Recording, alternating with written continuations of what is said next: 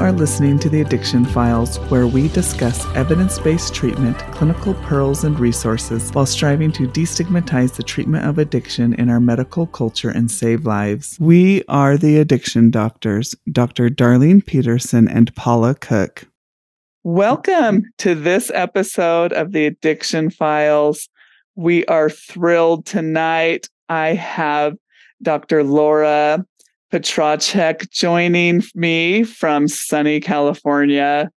So we are just thrilled. We are going to be talking about DBT for alcohol and substance use disorders. And it is our pleasure. I am flying solo tonight. Paula is away for the evening, but we are in good hands. So Dr. Petracek is a certified DBT therapist who uses her own experiences with recovery and treatment to help others. Dr. Petracek received her Master of Social Work from Wurz-Weitzler School of Social Work and PhD in Clinical Psychology from the California Institute of Integral Studies. And she's worked in the field of psychology for more than 30 years. She is also the author of the DBT Workbook for Alcohol and Drug Addiction and the Anger Workbook for Women. Just start with, tell us the difference, like what is DBT and how is that different from other forms of therapy, and who benefits from this? What type of patient should we be referring for this type of therapy? And why is this good for our patients with alcohol and substance use disorders? Thank you, Darlene. Yes. So DBT stands for Dialectical Behavioral Therapy. And basically DBT has three prongs to it. The first one is cognitive behavioral therapy, looking at a patient's negative thinking patterns, and keeping a thought record, gaining awareness, and how to change and intervene with those thought patterns. The second part is mindfulness or meditation, and that's teaching a patient different meditative techniques and also learning to be mindful in everyday activities. And the third piece, which makes this therapy different, is dialectic. And dialectic means both and. So in a lot of times our patients think in either or, especially alcoholics and addicts. Either I'm really great or I'm a piece of you know what. Or I think this person is wonderful, or I think they're horrible. But we have a lot of black and white people in recovery or who are in addiction, black and white thinking. So the both and is looking how to hold both. So meaning, like I give an example in my workbook, I wrote it during the pandemic. So, I'm in lockdown. I'm really struggling, and I know I'm going to get through it. So that holds both truths as true. And DBT is what they call an evidence-based therapy, meaning Dr. Linehan, who is the inventor of DBT, her and her colleagues at the University of Washington have done numerous studies on how DBT is effective, initially with women who were, and a few men diagnosed with borderline personality disorder. But then they broadened their research and found that DBT is helpful with a lot of different patient populations who suffer from emotional dysregulation. That is really helpful. So you're saying borderline personality, really beneficial, which we frequently encounter with substance use disorders. And then in general, just this emotional dysregulation. Is there any patient populations that you wouldn't see benefit from DBT? I think the more severe diagnoses like schizophrenia or psychotic disorder, I don't know. I mean, I'm sure they could, but I don't the awareness is crucial. So not really having that self-observation, I think, would be very limiting. And going back to different patient populations, like people with emotional or eating disorders, or food disorder, or just like anyone you could think of, gambling disorder. I mean, there's so many disorders, depression, major depression. For me, I went myself personally because I was really struggling at the time with my bipolar disorder. So, and that's what, really spearheaded me to write this book. Was here I've been trained as a DBT therapist. I'm a professional psychologist. I'm in recovery myself for many years. But when my daughter went off to college, it really set me into a spiral. She's my only child, and, we're very close. And they had tried this new kind of fangled therapy and for depression. It did not work well. And it unfortunately spearheaded or triggered a manic attack. And even though, yes, they increased the lithium and different, psychotropic medication, the DBT really helped. I learned so many tools on a personal level, how to deal with emotional dysregulation. And that, in one of the groups, the therapist said, pain is inevitable, suffering is optional. And the suffering is optional always kind of eluded me. Like, how do you not suffer if I'm going through this emotional pain?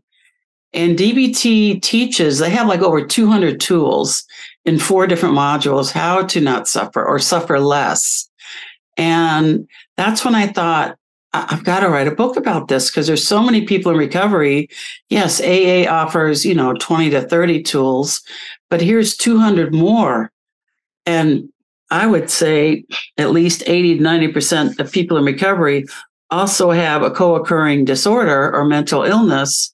So they definitely could benefit from DBT. That's where DBT personally helped me. And so much so that was where the impetus to write the book came from. I really appreciate that. And I love that the pain is inevitable, suffering is optional. And we encounter that every day with our patients, don't we? Right. Yeah. And it is so hard sometimes, especially when you encounter patients early in recovery, levels of just distress and dysregulation in that, especially in that early period. Right. Early recovery is extremely challenging. Yeah. And it's kind of the make it or break period. I mean, I think if people don't learn enough skills, they'll just decide, hey, this suffering is not worth it. I'm going back.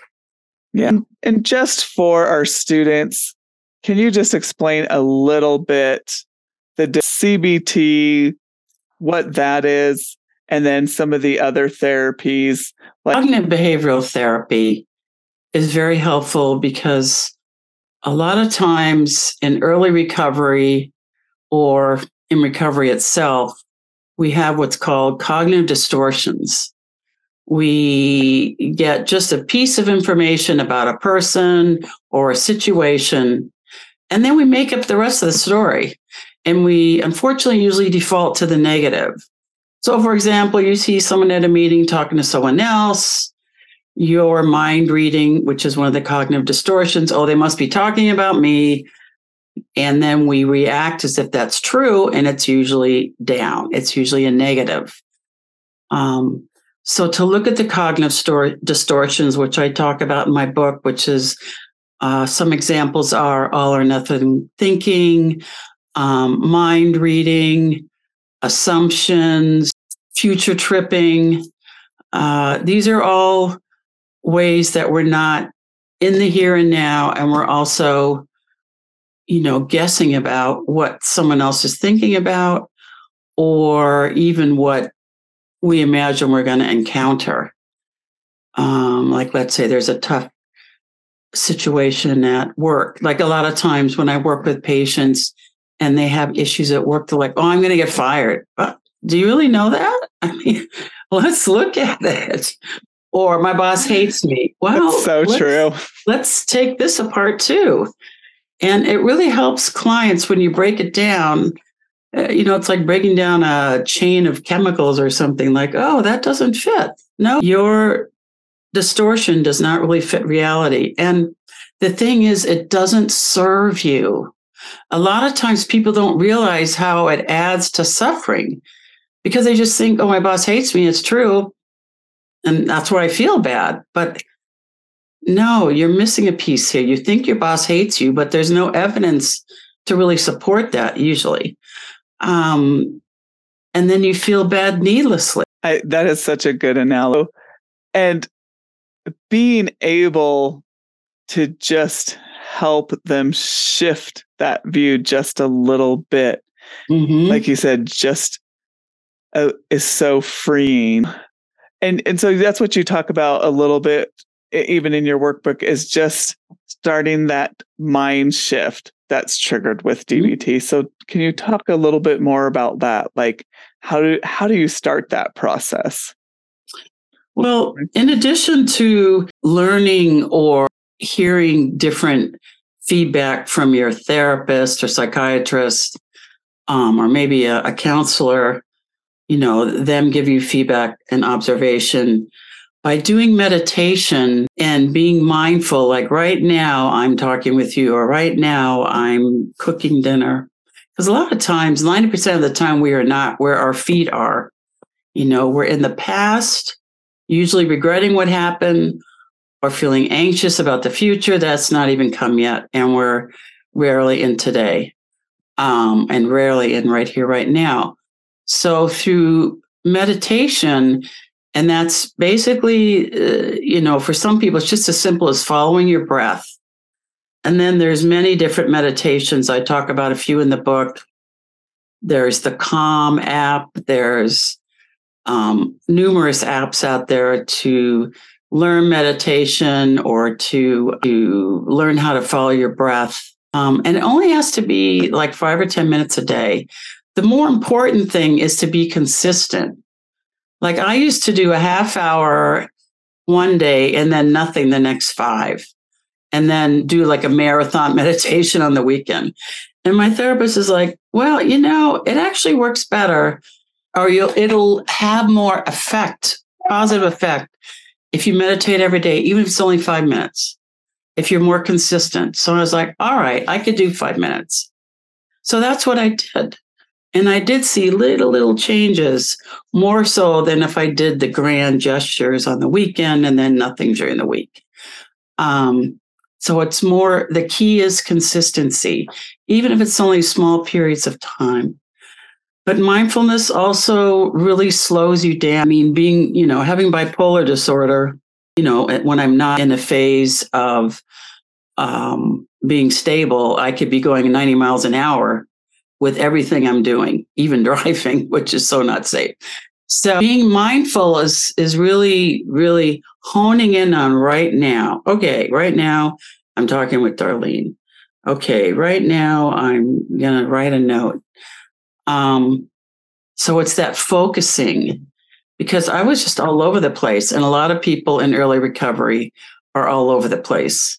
And that adds to suffering. And I didn't really realize that. I thought being multitasker was like so cool and like a feather in my cap, when actually it just added more stress needlessly. That is so true. I can't tell you how many times I see that with patients. And the first thing we want to do is just try to teach them that skill of just being able to stop the numbing behavior that they've been doing with alcohol and substances and be able to just feel emotions. And that's what you're kind of talking about with just being able to be present. Mm-hmm. And we really live in just such a frantic society. It is something that I think is just lost. And it's just that meditation and being able to just stop. I've even practiced sometimes what we call moving meditations. It's just going and taking a walk out in nature. Yes. Because some people are sometimes so anxious and so revved up that they just look at me like there's absolutely no way that I could even just sit for 1 minute in their head. Yeah. They just couldn't do that. And I said, then don't just go, put on your app, and yeah, there's a lot of meditations about walking. Yes. And actually there's some about walking and then doing counting at the same time. And that really helps you focus. I remember this one retreat I went on. So you have to do 1, 1, 2, 1, 2, 3. And then if you found you lost it, you got to start over again. And then you count back down. But when you lost your count, you weren't focusing.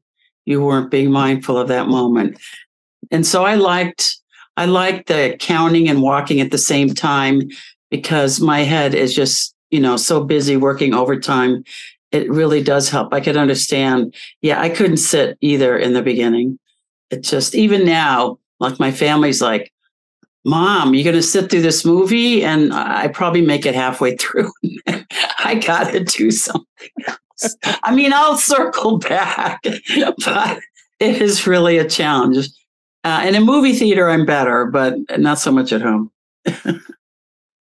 No, I love it. In your work, how effective have you seen with the DBT in your patients with particularly with substance use? So with my own clients, I've seen like a sense of hope and possibility.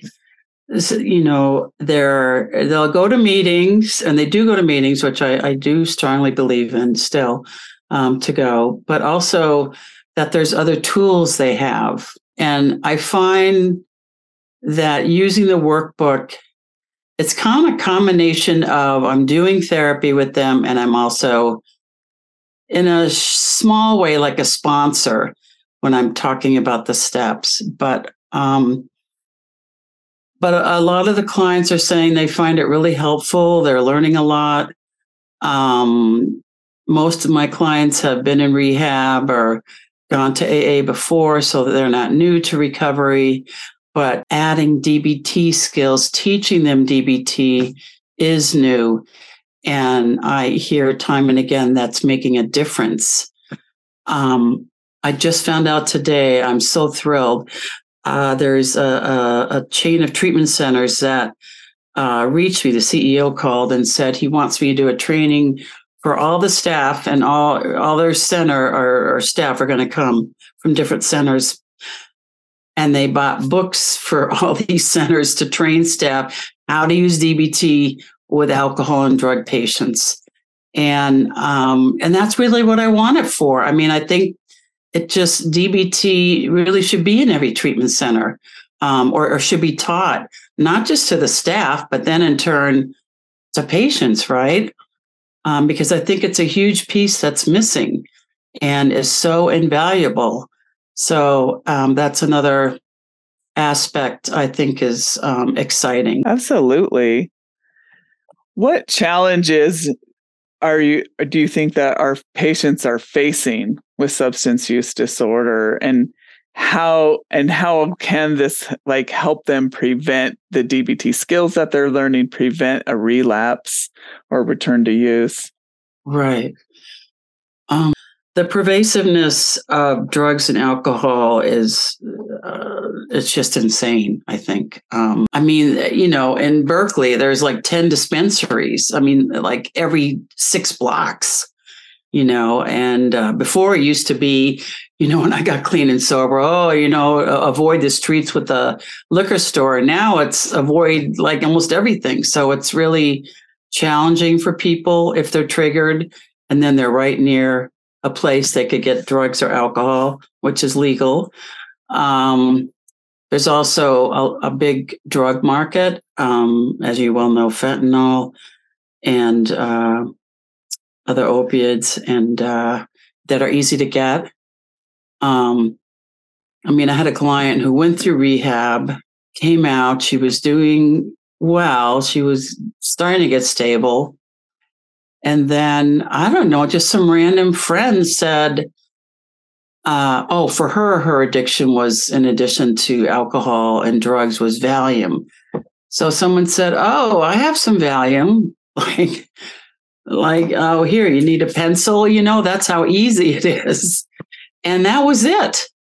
One Valium or one drink or drug for most that, then we're out to the race is part of the problem. Just some, it's like candy, it's everywhere. And you really, that support system, especially when you're newly sober, like I just really tell everyone just to stay close, like you're in this lifeboat. And, I like to move as a group, even I think is a better way to go instead of alone. That is such sage advice. Our landscape out there is so challenging for our patients. Yeah. All the time, patients will come in, they will try to remove themselves from that culture, and they get a new job, and they have a coworker who they immediately know the signs this person's using or dealing, and it's like you just said, it's so pervasive, just everywhere. You talked about this with your own experiences, but how much are you seeing, and how effective is DBT with mental illness, the co-occurring mental illness, and alcohol use disorders, substance use disorders? Do you feel like that's more effective with DBT versus, for instance, CBT or other therapies? Yeah, I think it's more effective. And it's interesting because effective is a word used a lot in DBT, and it makes, and remind clients or patients every session, ask yourself, is this being effective? Is going to that liquor store or going by that dispensary, or, kind of asking around at work because you're feeling tired that day. Anyone have any Adderall?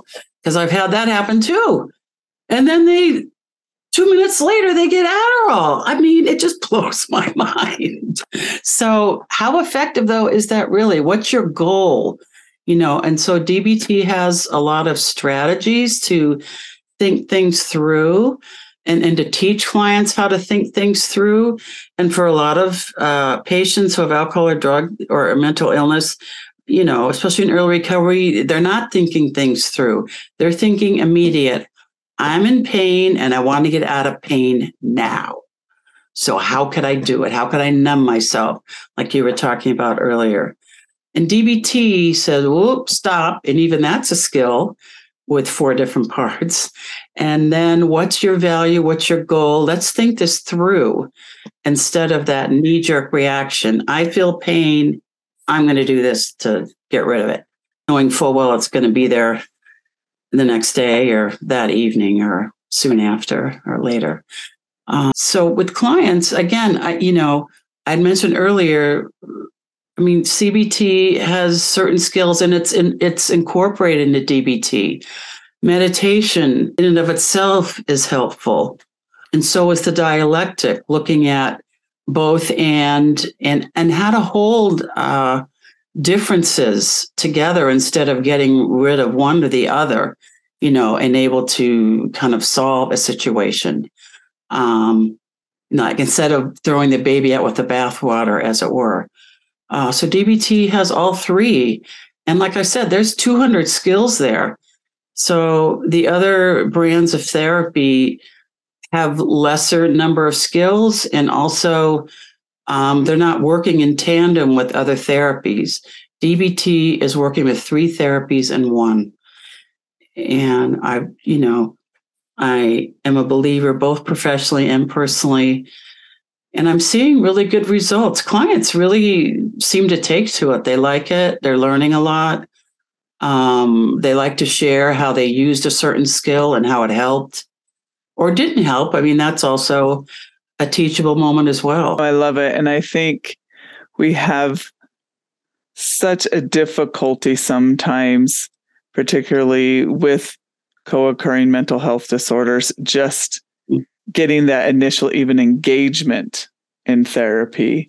But I think having this ability to be able to use those multiple tools to be able, I like just kind of those initial steps to just kind of get them all like, all right, our first step is just awareness. And I think that's so important, especially when we're dealing with substance use disorders, and then particularly also when you have either personality or a co-occurring mental health disorder. That's just so critical. Sorry. Yeah, no, go ahead. I just came to me. So I love homework. All throughout my career, I've always given clients homework. And there's so many homework sheets, because a big thing, like in AA, they say you never graduate. You just go through the steps again. Well, in DBT, it's practice, practice, practice, because you have to practice these skills to get good at them. It's not a one-time deal. And very similar to AA when you practice different principles or different parts of a step. And so I think that also, that it's very engaging in that regard. It's not just, okay, and I'll see you next week. It's, okay, we start with the homework. What did you do? Let's look at the worksheet, what worked or didn't work, and then move on to the next step. What was your week like? And then towards the end, teach a new skill and then have a homework assignment. So it's very structured, which I think is helpful, because sometimes I've worked with people, in early recovery, and they'll just talk the whole time. And I don't know if that was really so helpful. I think DBT and other therapies too, but DBT reins in people because there's a structure. And I find that very helpful for clients. When you meet them, very chaotic lives and sometimes very chaotic mind, and bringing in that structure, and that they can then start to consistently rely on and move. It's just therapeutic itself. So I think that's very helpful. Yes. What else do we need to know? What haven't we covered? So, it's interesting. In DBT, if someone relapses, they don't want you to use the word relapse, which I found kind of interesting. You could use the word self-harm, but you don't get into the details, because their philosophy is that in and of itself might trigger someone. So I see the value in that, because also sometimes if a client relapses, they just beat themselves up about it. And I don't think that's helpful either. So it's okay, you participate in self-harm. We don't want the details. And where are you going from there? Now, they may in individual therapy, so now I'm talking about a group. In individual therapy, they would discuss it. But in a group, the DBT's philosophy is to not discuss the relapse, only talk about moving forward. And you could speak about it in individual, again, mainly to not trigger someone else, and also not to look where you fell, but let's look at where you need to go. I think that's such a good point. Mm-hmm. And it's interesting because that's been a criticism of a lot of my patients of some of the other group therapies, that why they don't want to attend is because they felt that it was very triggering.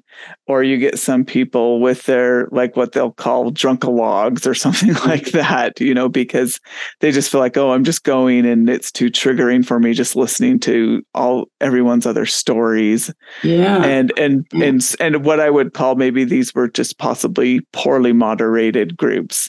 And so, but I think that's a really interesting point, and probably really important for, as clinicians, when we're referring people to groups, that should be the model. I think it's really important. That's a really important point. Yeah. Well, that's fantastic. Thank you so much. I really learned a lot. I feel like this is an area, because we, as physicians, we really rely on the psychologists and the therapists that do a lot of the heavy lifting here when it comes to the therapy, but it's such a critical component for many of our patients, and life-saving as part of their recovery process. And so I appreciate the knowledge and your work, and I just appreciate you so much just taking the time to speak with me tonight. So thank you, Darlene, and I really appreciate you asking me to be on your show. Absolutely. Anytime. So where can we find you? LauraPetracicPhD.com. That's my website. At Laura Petracic is Instagram. Not sure about what's the other one. I'm not sure. Also, you could find my book, the DBT Workbook for Alcohol and Drug Addiction, on Amazon.com, Barnes & Noble, or your local bookstore. Great. Thank you so much. It's been our pleasure, and we will see you next time. Until next time. Hey, check us out at theaddictionfiles.com or email us at theaddictionfiles@gmail.com. Thank you so much to Ricky Valades for use of his song Awake. Check him out at rickyvalades.com.